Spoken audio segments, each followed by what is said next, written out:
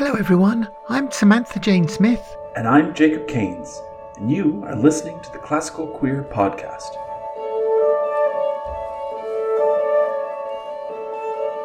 Join us as we listen to queer classical music from around the world, talk with composers, and explore the wonderful, diverse, and growing repertoire of LGBTQ musicians.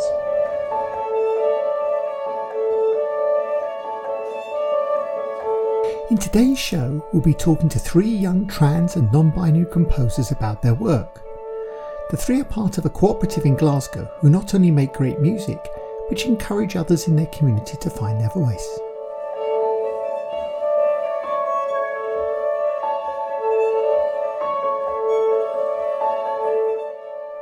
The cooperative recently released their first EP and will be playing some music from it today.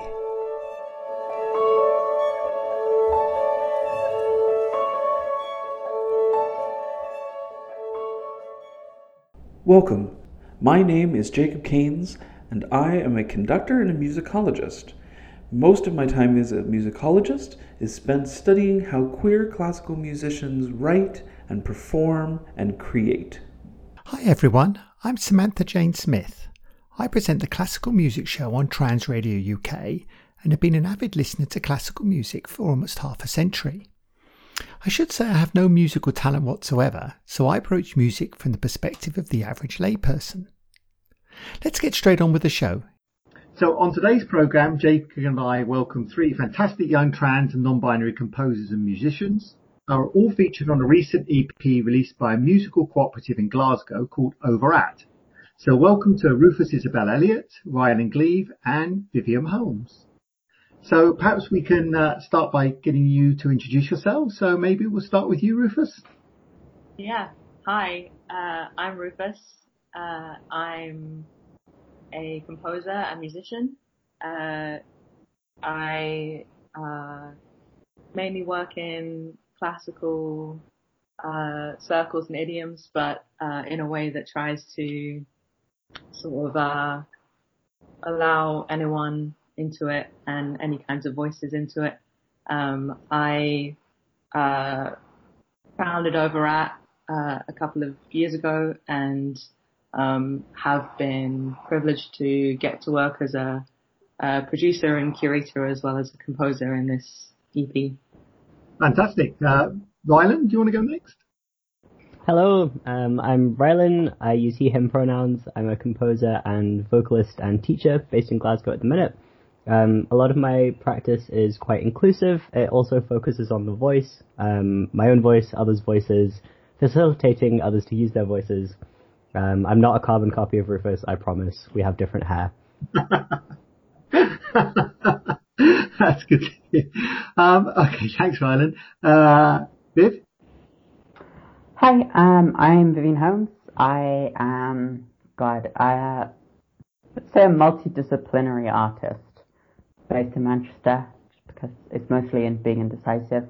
But yeah, I am the guitarist and back vocals in my band Ethermech. I perform solo work under the name Ocean 1212W after Sylvia Plath, short story.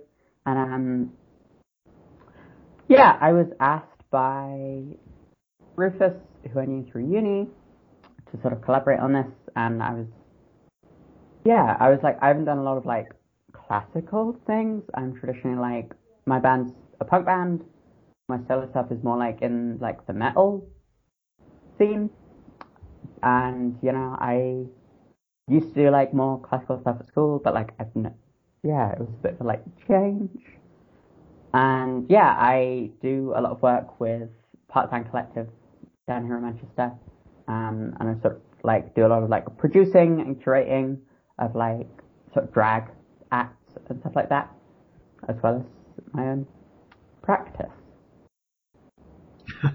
Fantastic, thank you. I must admit, after that, I feel quite inadequate. So let's talk first a little bit about Overat, which is a Glasgow-based collective. And Rufus, you've been a key person within this. So would you like to say a little bit about that and how this EP came about? Yes. So, Overat is, it started out as a gig series in the distant lands of March 2020. And that first gig at the Glad Cafe in Glasgow was, a really beautiful celebratory evening with, like works that were vocal in a lot of different ways, including not speaking and not singing, as well as, doing both those things and maybe also having a bit of a shout. And that was a really beautiful evening just to see a lot of different ways that we could do that. And then a week later it was the lockdown. And I had, been very fortunate in that first lockdown. I was appointed to, this, sound and music program called Composer Curator, and they were interested in what I was doing with trans voices and wanted to support the series to continue past that first gig. Only it was a pandemic, so the question was how to do that, how to bring people into this music, and in the end the plan sort of grew so variously to include like commissions, recording projects, workshops, writing, learning resources, like all kinds of things. And I was struggling to think like how to describe this, and I started calling it a trans, non-binary and gender diverse music making world. And I think like that idea of the world is like really important, kind of something imaginative, and trying to think like this name Overat was kind of like a joke about, so you know, trans things are always called like transcend, transpose, translate, and we can all have a lot of fun with that. But I was thinking like, what about like the trans part as like in, if you go back to whatever the Greek, I'm sure that someone can show me up here for my lack of classics knowledge, but it's like something over there. So like over there across that glen, something on the other side, something on the mountain over there. So it's kind of like something you can kind of glance at, but like maybe not. Yeah. So that sort of like imaginative place was really important, and like yeah, feeling like with the EP, I had this idea in my own music that I've been thinking about a lot, like sort of just singing as something sort of bodily, that some kind of like a physical response. I've worked on this piece with Rylan called He Lands, Heel Lands, which we made over like more than a year, and we recorded Rylan's voice when his voice was breaking, and like exploring like all those cracks and splinters. And then I played those recordings to some other trans friends, and just like on headphones, people who aren't like experienced in like musical training, and asked them to just sing, to listen and sing.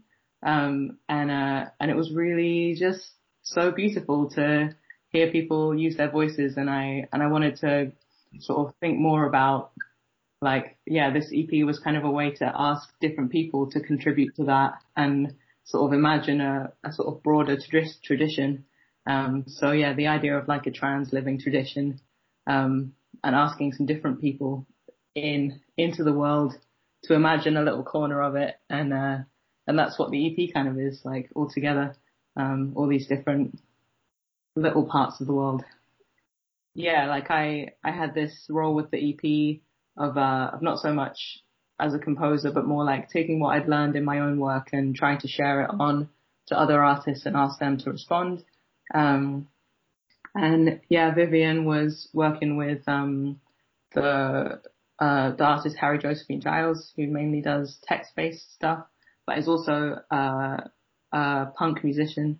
So that was quite a sort of happy match. And then Ryland's been really involved with basically everything in Overat, having to get me texting him every 10 seconds being like, Ryland, do you think I should do this? Ryland, do you think I should do that? And Rylan can basically do anything that I can't do. So he's basically done anything in the project that I wasn't capable of. Rylan stepped in and saved the day with like helping with teaching some singing techniques to a group of musicians who aren't normally singers, or maybe have singing as like a part of their work. And he made a lot of the learning resources that we put together, and he actually went down to Manchester to record Viv performing Out of Existence. So yeah, he's kind of I want to add was a fantastic trip, and that was such a privilege, Viv. You are so talented. It was great. Also, it turned out that my practice studios were like, we were recording, turned out to be like 2 streets away from where... My dad's house. Yeah.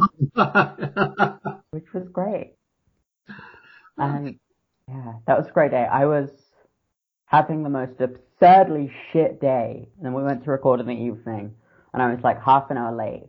And I was like battling through the Manchester tram system with like bags full of pillows to like cover things.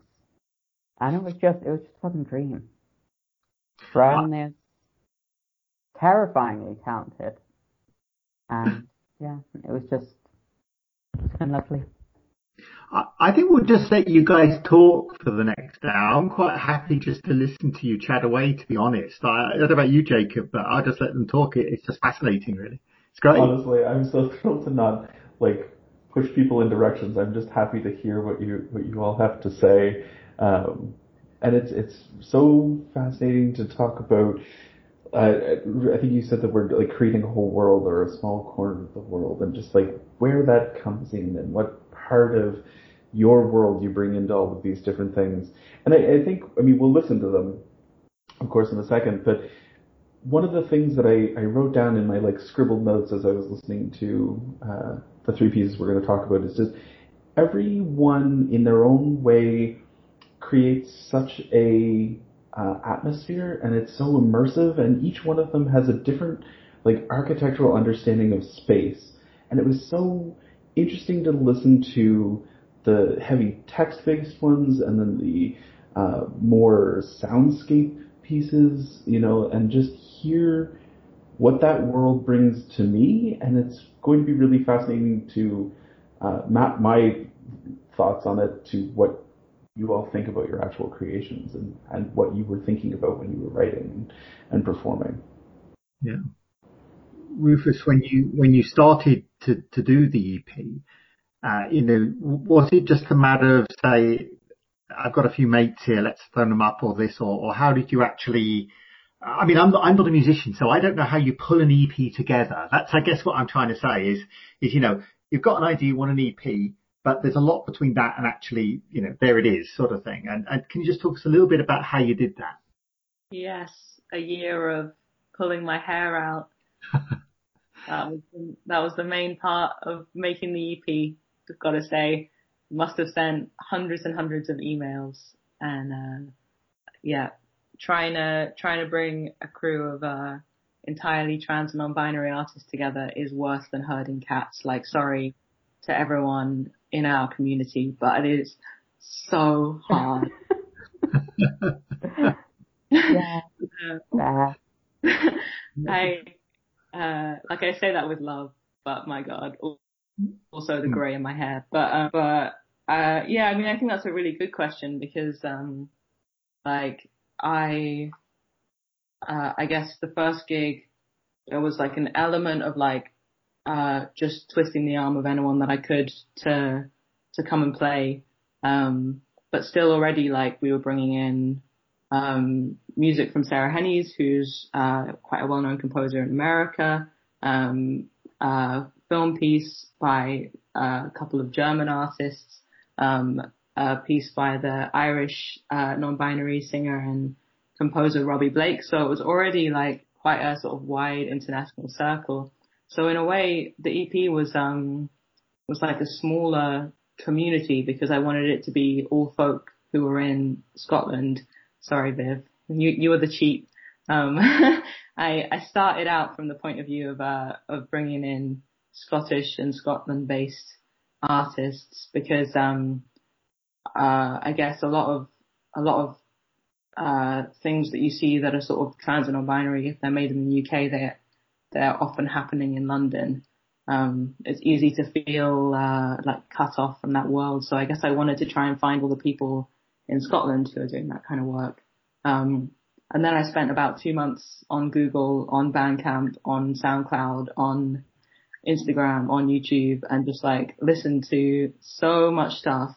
I have like a master Rolodex of every trans, non-binary, and gender diverse creative that I came across during this search, like what kind of mediums they work in, what kind of music they make, any links that I have, and just like sleuthed because I wanted to just know.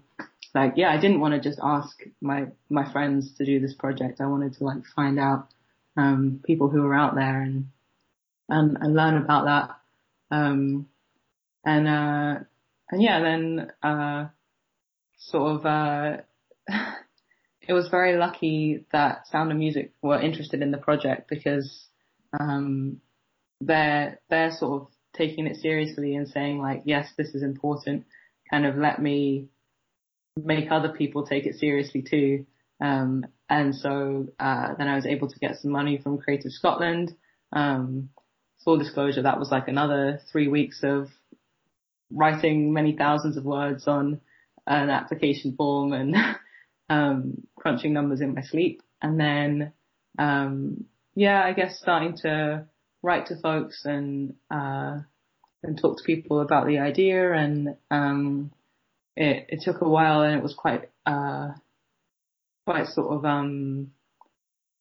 emotionally draining as well to like to sort of, if you're organizing something creative, especially if it's really coming from your own practice and your own like work, like a lot of sort of life and creative effort went into it beyond like the writing of the applications. So you're like trusting people with quite a lot when you do that, and just like sort of balancing that with like having very open-ended conversations and saying to people like, this is a space, this is what I can offer you, and like you can do more or less anything that you like within that. And then like starting those conversations with Harry Josephine Giles, with Malin Lewis, who's non-binary piper from Skye, who it turned out lived 2 doors down from me, and with Matthew Arthur Williams, who also lives only a few streets from where I used to live. It was very funny, like discovering this network that had existed, but I hadn't like found it before, and that makes it sound like everyone's just in the south side of Glasgow, and that I did just. But that's not true. We're like all over Scotland. And beyond. So and then there was like quite a lot of waiting and feeling anxious, and I guess a lot of sort of just the like the emotional effort of sort of getting in touch with people and checking in and trying to get everything happening when it needs to happen is really, especially when you're in lockdown by yourself in the Highlands, that's actually like really quite draining. So I don't really know how it came together, I guess is what I'm saying. Like a dozen very talented creative people and many hundreds of emails would be the short answer. Fantastic. Well, let's listen to some music from it, I guess, next, and I think we're going to start by listening to Matthew Arthur Williams and Rylan Gleaves' piece "Feels." And so maybe Rylan, you'd like to say a little bit about the piece and introduce it to us. Yeah, I do want to say that it is not my piece in any way whatsoever. This is absolutely Matthew's piece. So the recording of my vocals came from the project that Rufus was talking about, Healens. And Matthew, I think, asked Rufus to use some of the... Am I right in thinking that Matthew asked you to use some of the...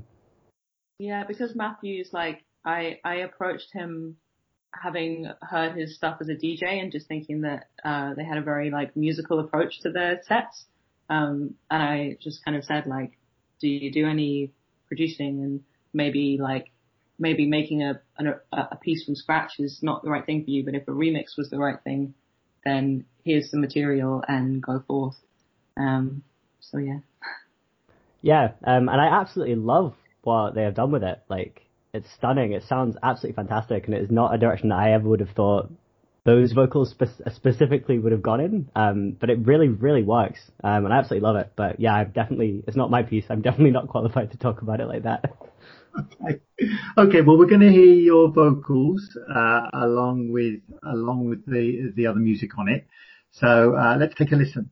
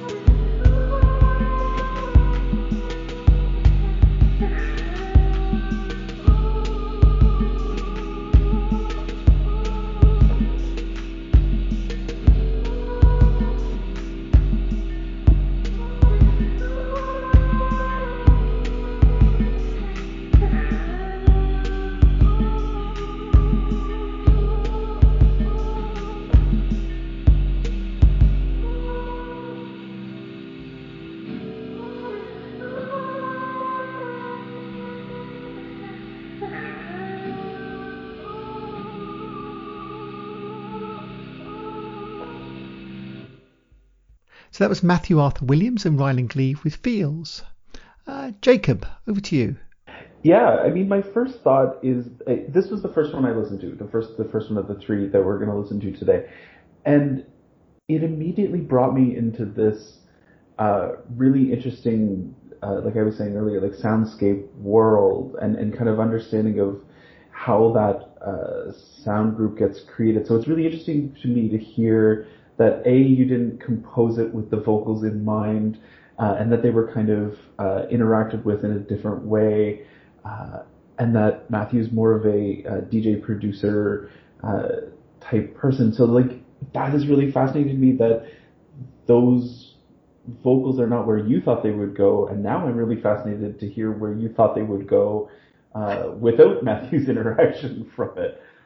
I mean, I don't know if you've heard Rufus's piece, He Lands.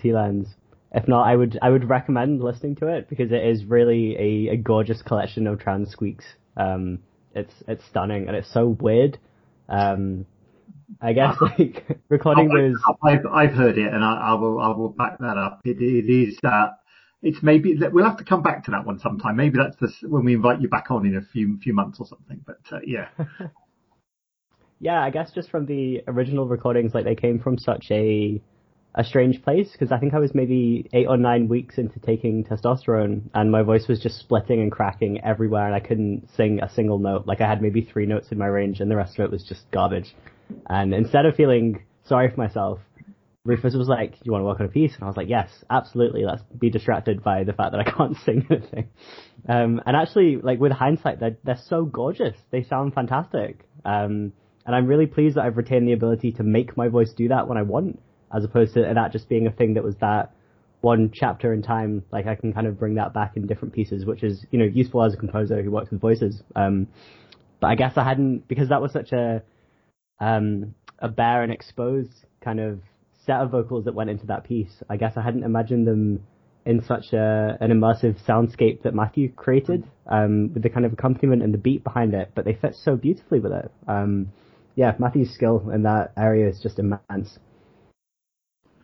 And it would be really interesting to me to hear, like almost like variations on it, like and have your vocals with multi-beats and see what other people do or see what Matthew would come back and, you know, how long ago was this actually recorded? Like when, what, like 8-10 months ago?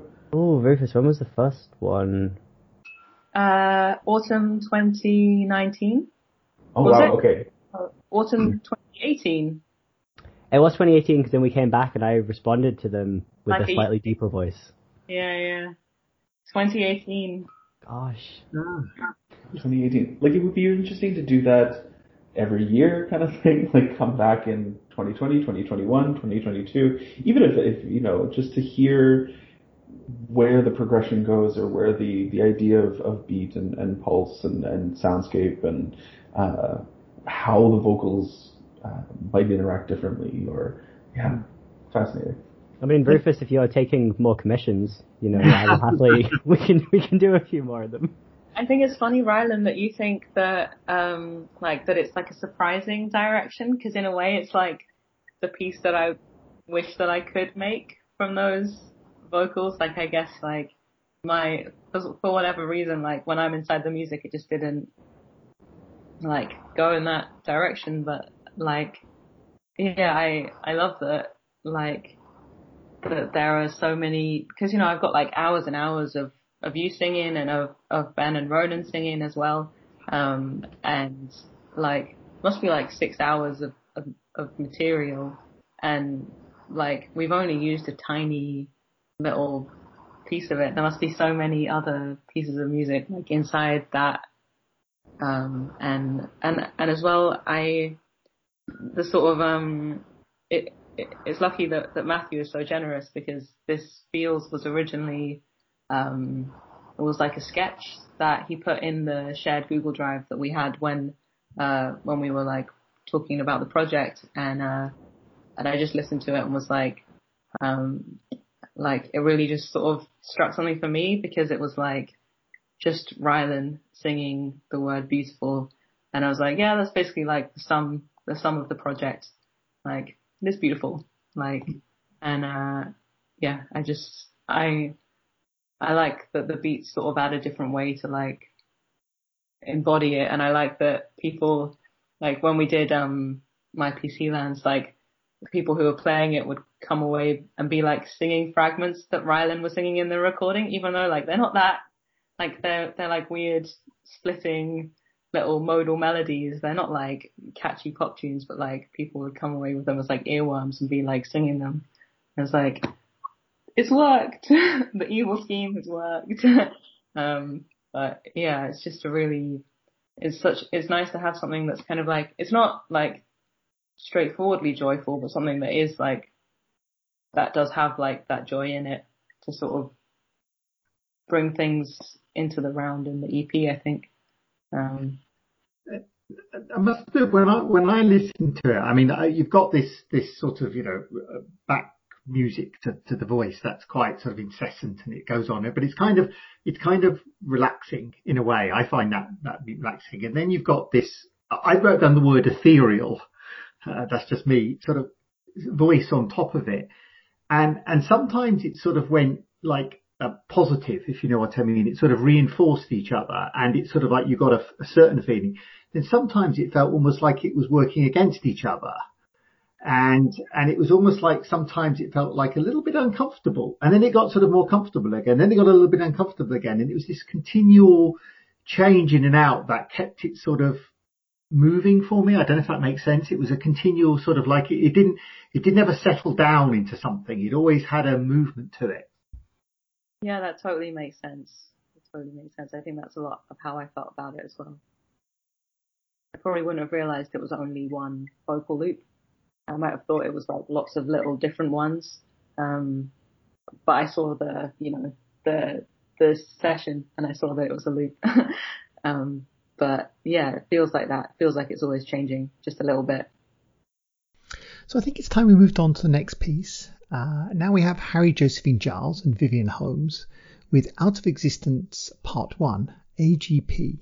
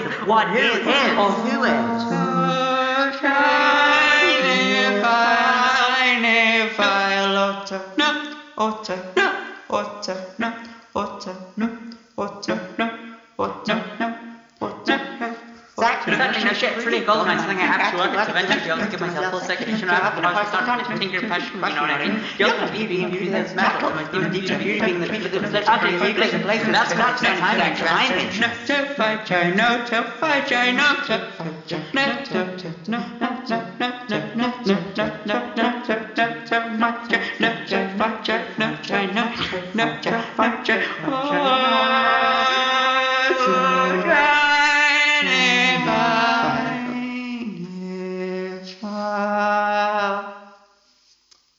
So Vivian, would you like to tell us a little bit about the piece? Yeah, well this is, just the general context of like Out of Existence. So Out of Existence comes from Janice Raymond, which one? One of those. Like the transsexual empire, the whole, Uber turf thing, being like, oh, we have to legislate trans women out of existence. Love to hear that. And like, Josie's work, I was a big fan of Josie like before I was approached for it, so I was like, oh, I get to work with her? She's a fucking genius. Yes, please. And and that was like a lot of what we were talking about when Josie was just sort of explaining like her ideas about what she was thinking. Was this like what is it? because it uses a combination of, there's AGP, which comes from your like Ray Blanchard, like more and it's autogynephilia for those people who don't know what AGP means. We might have some people who don't know. Yeah. So. Yeah, and so that came from like the like pseudoscientific work of psychologist Ray Blanchard, who sort of defined your like two types of trans women of being the autogynephile and the homosexual transsexual, of being the and the sort of a gynephile, but a whole thing, transphobia in science, in everything in society, and everything, transmisogyny specifically, and it's just using terms like autogynephilia, which is that like it's a sort of Greek term being like getting basically sort of like being a trans woman, and specifically being a trans woman is attracted to other women is a sort of just basically a fetish, and that's and so it's like, oh, you're turned on by the idea of thinking yourself as a woman, and it's like, well, if you think about that, like everyone, like most women do that, like that's sort of like how sex and gender relations and having sex and gender relations works. But yeah, the whole thing about the piece is like using all these terms. There's, so it's AGP comes from pseudoscientific stuff in the 80s. GID is sort of slightly later on. TIM is a term that like modern TERFs use. Egg is a term that like your very online trans women use about themselves. And GIA, like, again, just sort of like modern trans discourse, and they're actually using all these like terms that come from different like ways that people talk about trans women, like both from being transphobic and transmisogynistic, and like trans women talking about themselves.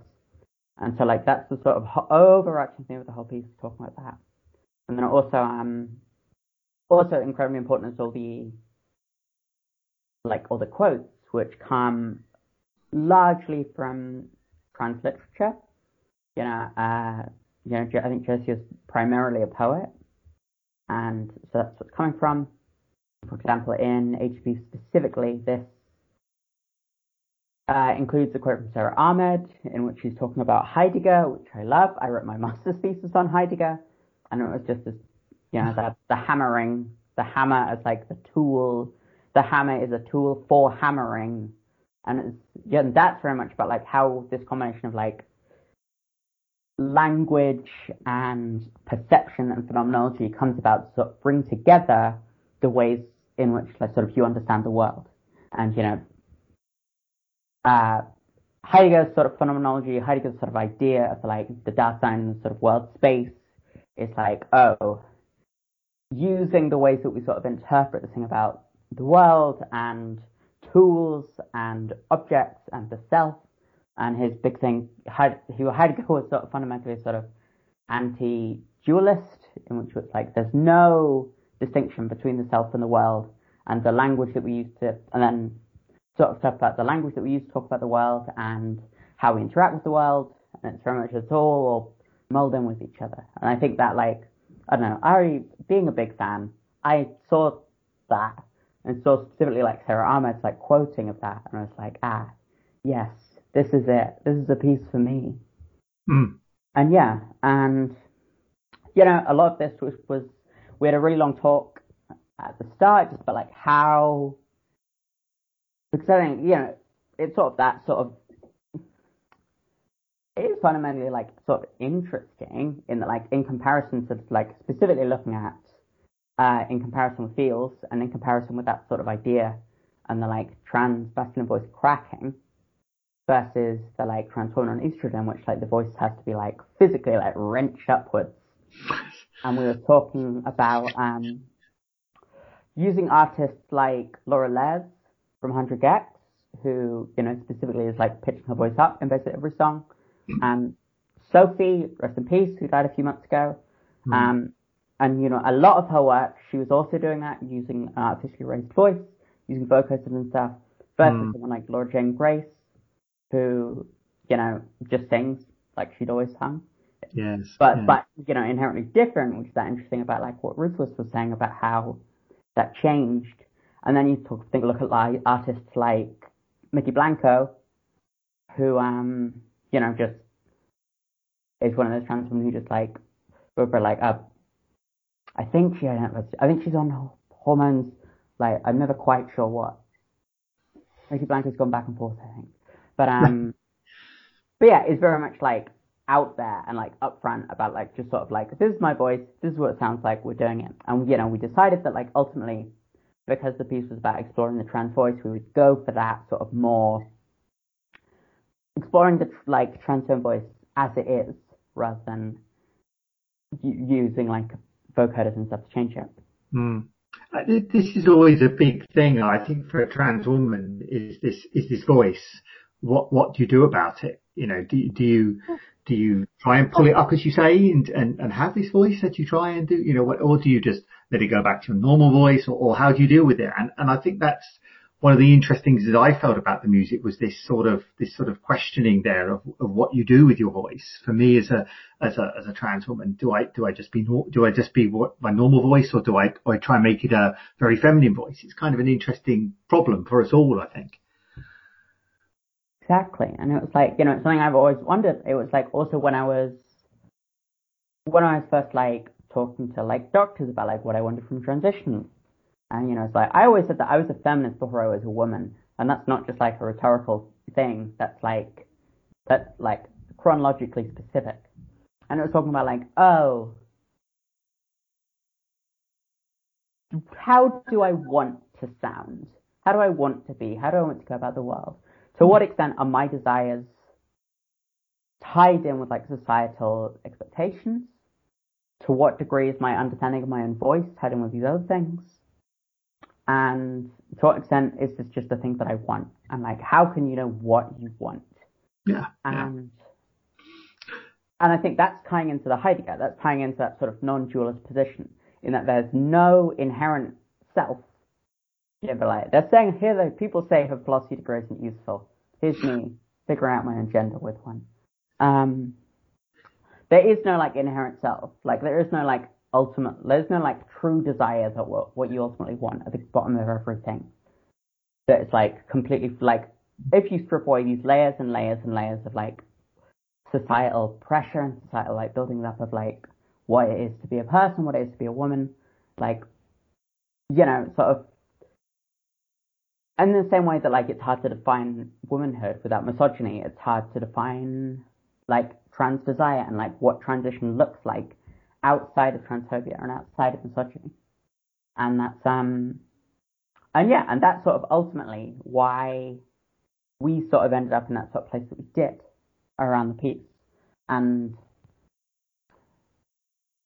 that's how sort of why, in talking about it in that certain way, why we decided to sort of talk about what the trans feminine voice is like as it is. And I think like that especially comes through in like a lot of these pieces in which I'm just like really straining my voice, is that like this is quite a thing like I have had basically no formal vocal training like ever, and so like I sometimes do like strain my voice when I'm like playing on my own, because I'm just like, I don't really know what to do. And then I don't know if you have like Ryland's work in Ashenspire I've been listening to, which is just like, if you don't know, Ryland is in a like black metal band. Black metal, would you call it that? Yeah, there's a name. I think, we refer to it as theatrical black metal, which is, a little bit over the top, but yes, essentially. It's camp. And I think like, especially in that, and I think like, if there's a reason why you find like there's quite a few trans women who like work in sort of black metal and play that sort of thing.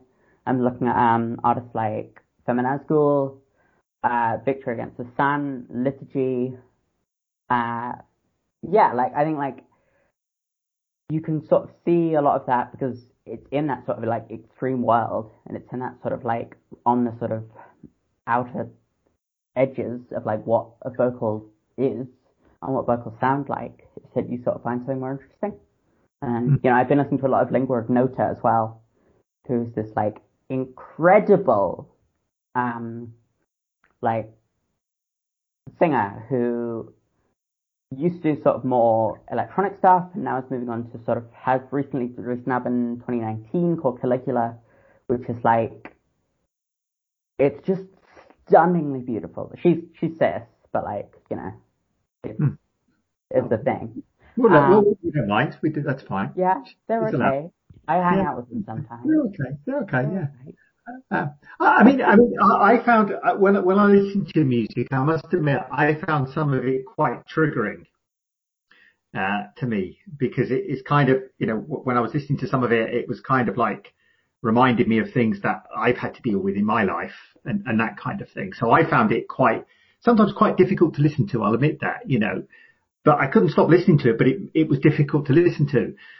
And Jacob, I'm going to bring you in here, because how did you feel about it? Because, you know, for me, it's a particularly trans woman experience that I had with it. And kind of, how did you feel about it? Because it would be interesting to get a different perspective, I think. And as a cis man, it obviously doesn't hold the same weight or understanding, and it doesn't feel immediate to me in that way, obviously. But what is really interesting is that, and we talked about this, Sam and I, all the time, and I think this is kind of what we were talking about, Ryland, just before we kind of started the podcast, that there's like an inherent queerness to listening to queer music. That's a weird way of putting that. You can hear like an inherent queerness in queer music that I think still resonates, even if it doesn't resonate in the same way. Like, the text doesn't hold the same weight and understanding for me, but the impetus, or the starting place, or the reason for creation still holds a lot of weight. And I think that is what I feel more viscerally, is that the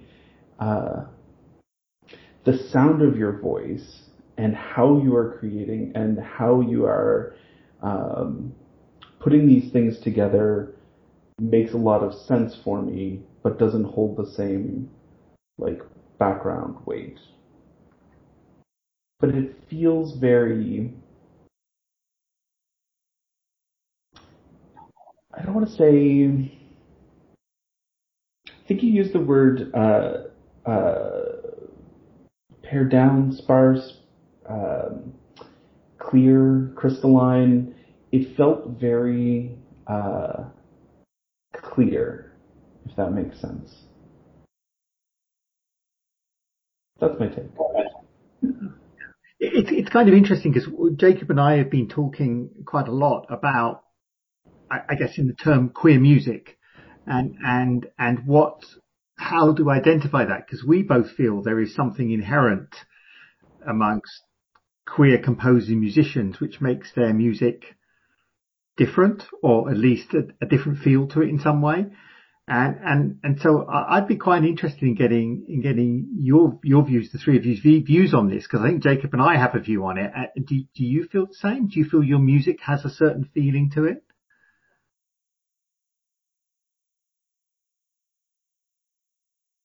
Any one of you? I'm going to speak on behalf of Rufus and say that I feel Rufus's music has an inherent queerness to it. Thanks, Rylan. That's very kind of you. This is a great compliment. That's a really hard question. I guess, I guess there's like a lot of things that feed into it, and I'm slightly like overwhelmed by them. Like, I guess,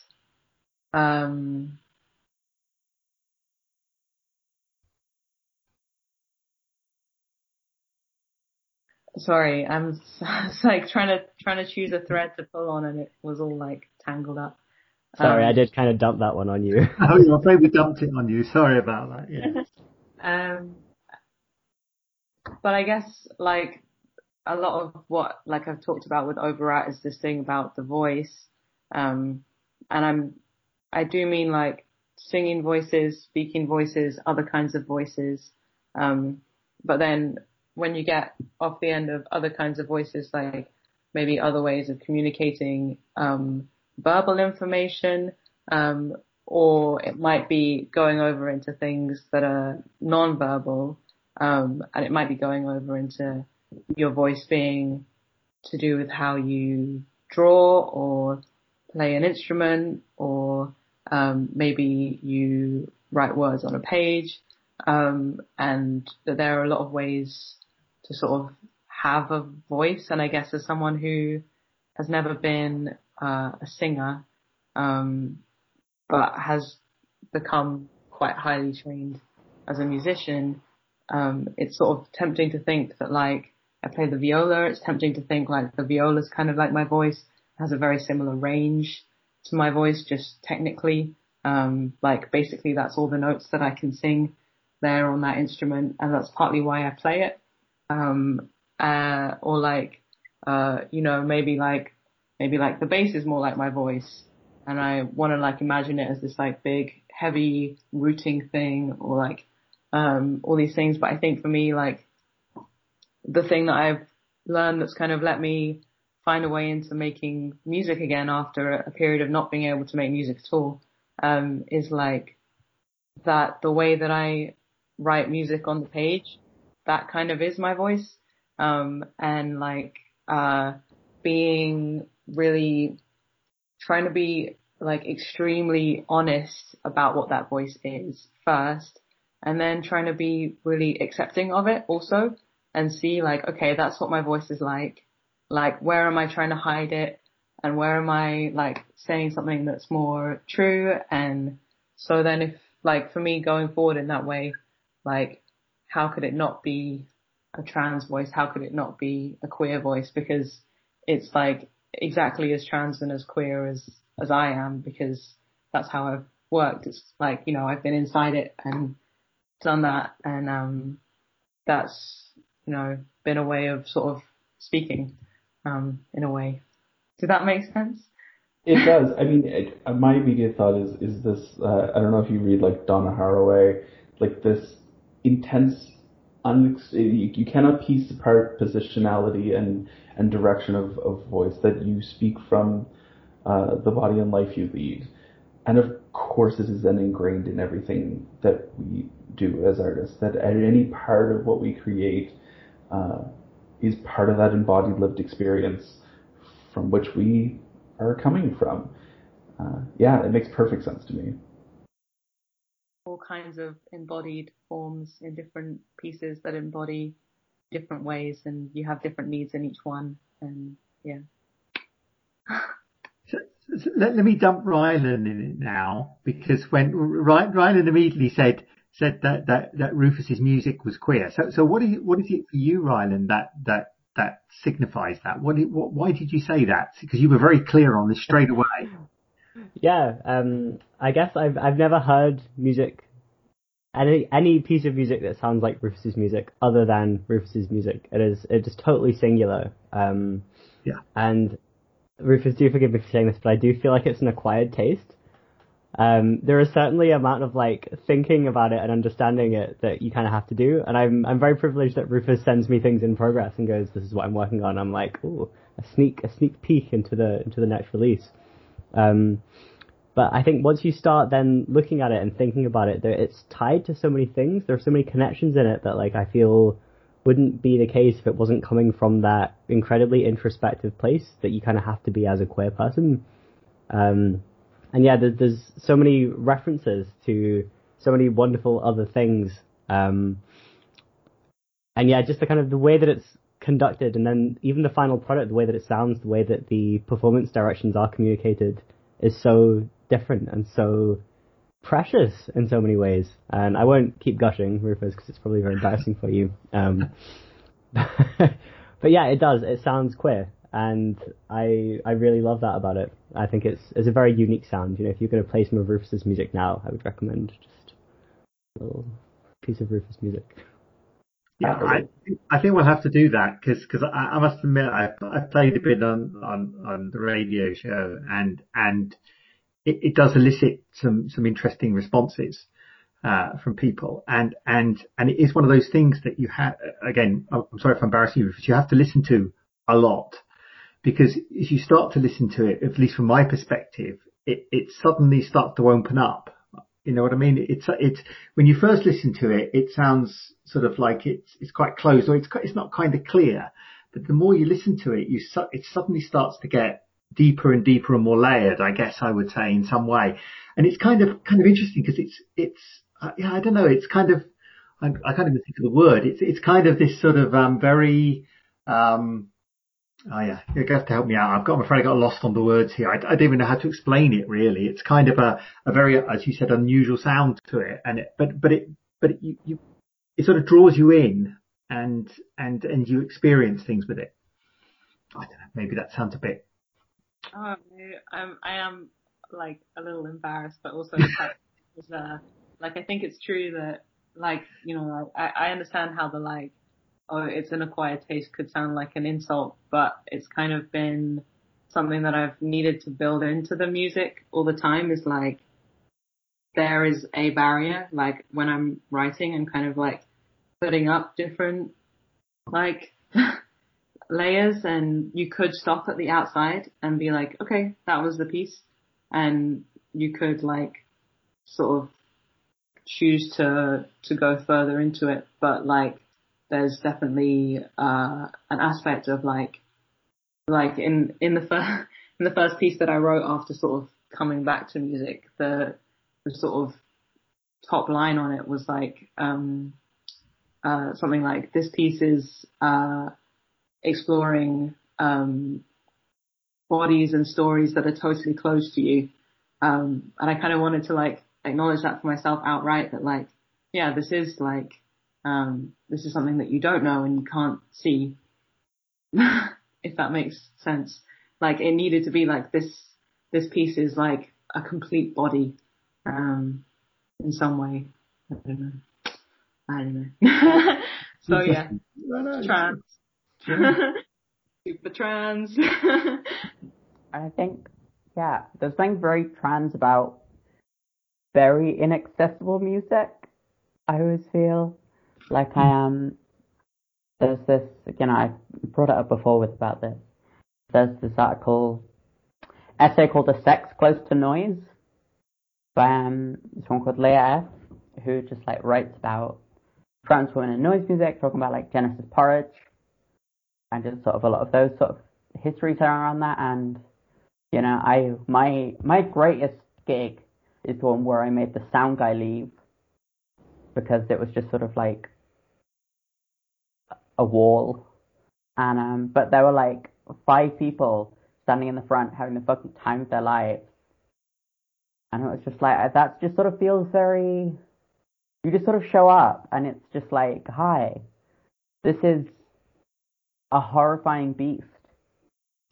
And then like, there's a few people who just think it's the most beautiful thing I've ever seen. And I don't know, I love that, and that always feels very trans to me. And it feels so satisfying. It feels so. We were also talking about this earlier, that if all of our main goals can be to have an audience just feel something visceral, then that is all I ever need. And like this idea of like 5 people who feel something very intensely, then that matters more than the, you know, however many people could be there. I would much rather go to a show, or much rather do a show where 5 people think that is the most important thing they've ever experienced in their entire life, and then have the sound guy leave. That's phenomenal to me. I think that makes so much sense. I mean, we were talking about this a little bit earlier about, you know, the radio show that I do, that, you know, I play a lot of typical classical music that everyone loves, because they love the classical music. And it's great. Everyone sits there and you play a piece of Mozart, and I mean, who doesn't like Mozart? You listen to Mozart and it's a great piece of music. But it's like, most people are like, oh, it's a great piece of music, you know, fantastic. But they're not really terribly engaged with it. It's Mozart, you know, and they've heard it. And then I play a piece of music from a modern trance composer, say, and immediately there's this reaction. It's either wow, that's incredible, or it's like, oh no, that's terrible, you know. And I can't. How's that? Not in this kind of thing. But the fact is, it's that reaction that they're actually listening to it now, as opposed to just having it as this background. And it's kind of great fun to actually, to put a piece like that against a piece of Mozart in the radio show. And people are like, took on the Mozart, and the next piece you've got, wow, this other thing. And it's like they go, oh, what's happened to me? What's going on? And it's kind of fun. It's kind of shocking, but it engages people as opposed to just playing the same old stuff, which is just noise. You know, I know it's terrible. I don't mean Mozart like that. I'm sorry. You know what I mean. Yeah, but then you can like hear the Mozart again and hear that it's got its own world as well. Like you might forget otherwise. So yeah, I definitely think that's a beautiful thing. Yeah. Yeah. And I think you're absolutely right. You've got, you know, there's, I must admit, when I've learned a lot off of listening to modern trans composers and other modern queer composers, because when I started, I was very much of playing the traditional classical music. And it's kind of good, but it kind of like gets kind of, I don't want to use the monotonous, but it kind of gets, you know, into the same routine all the time.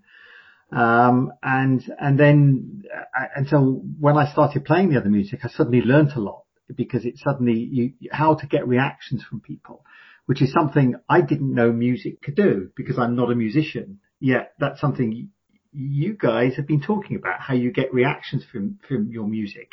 And so I had to learn it that way, but it's something which seems natural to you. And that to me is sort of, well, it's in a little way, it's a little bit annoying that I didn't understand that, but it's an interesting learning experience. Yeah, and it's always amazing to hear about how other people respond, because like it is different for everyone. Everyone's coming from a different place. So of course we've all got a different way of like coming to those pieces and those feelings.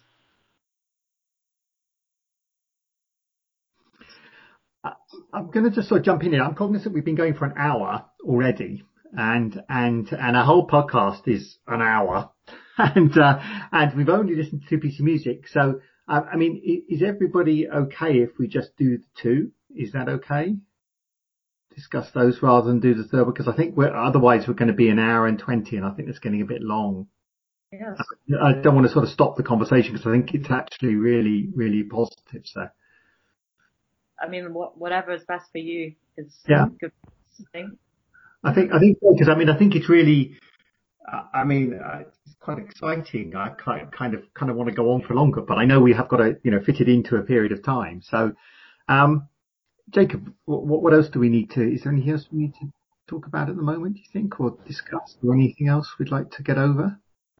I think I don't think there's any big major thing we need to throw in, and I think doing 2 of the 3 is great. I think time-wise that probably we have plenty of material to kind of work through. It's really, these are like such beautiful conversations to have, and I always value when we can have these like times just talking with people who have such a like wonderful view on creation of classical music. It's for those of us who are like stupidly rigidly classically trained, it's so nice to be able to talk about everything else and have this time to talk about, you know, what we'll like broadly call classical music, as in it's within a, you know, classical-ish world, but understand the different like abilities to subvert that understanding of what classical music can be, and how important it is to have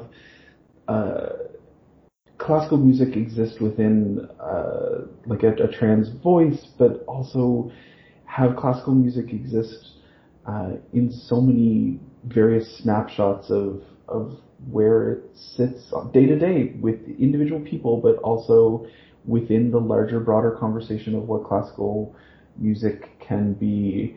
And so I'm just so thankful to have this time with the 3 of you, well, 4 of you with Sammy, but 3 of you to talk about your views on creation and how you think about creating. And Vivian, it's so interesting to hear that you are coming at this from like a punk side, because it absolutely translates to me. It absolutely makes perfect sense to think about, again, broadly classical music through a trans-punk lens. Of course, that's a conversation that has a really beautiful outcome. Like, your pieces are beautiful. Like, that's such an interesting way to attack classical music. Yeah. Yeah, thank you so much. Yeah. I mean, for me, the thing, I just find the whole thing terribly exciting. I mean, it's kind of because I think part of it is that I don't know what's coming next. I think that's part of it for me, is that the pieces are so different, and that every time I listen to something, that when I talk to one of you and I see a new piece, it is different, and it kind of elicits a whole new set of responses. And this is something that Jake and I have talked about before, that this is something that I think queer musicians do more than anyone. They do this kind of really, ability to I don't use the word metamorphosize, but I don't mean that, but be able to change the way they respond to the world, and you hear that in the music. And so kind of it's always very exciting. So for me, that's kind of as a listener to music, as opposed to a musician, that's what I want, is something that actually, I look forward to wanting to hear what the next piece is. I always tell the university kids, when I'm teaching about, why do we study the arts? Why do we study classical music? And, part of it is that classical music, or music in general, and the arts in general, gives us this vocabulary to understand and deal with complex situations, that we have this understanding of art creation so that we can express so many different complex things.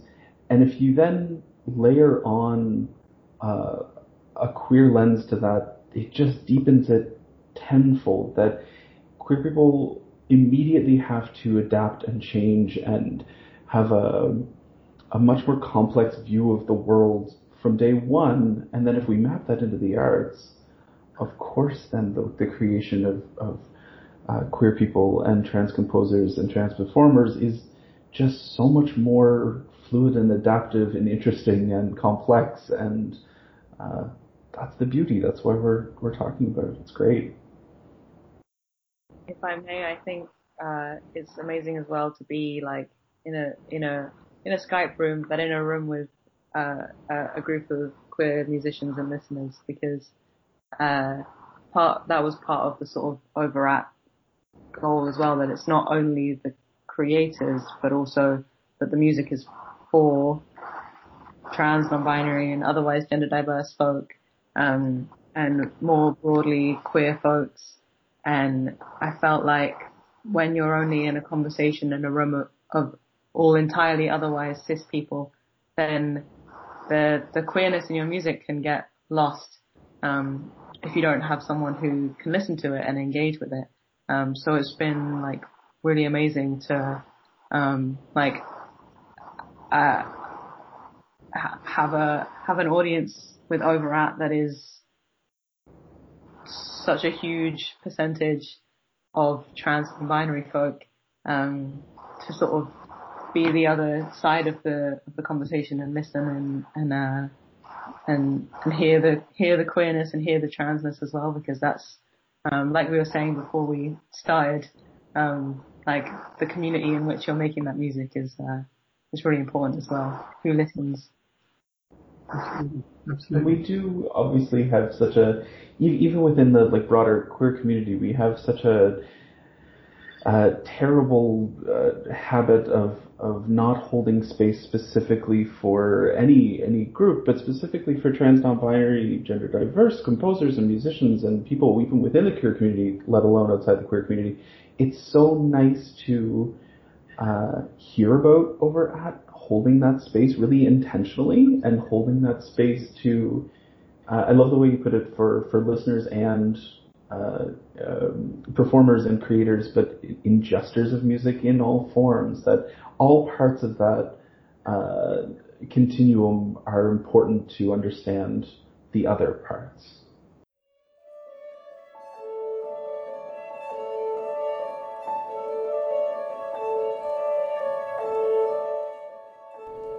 Thanks again for listening to the Classical Queer podcast. We hope you enjoyed the music and conversation with the people at Over At.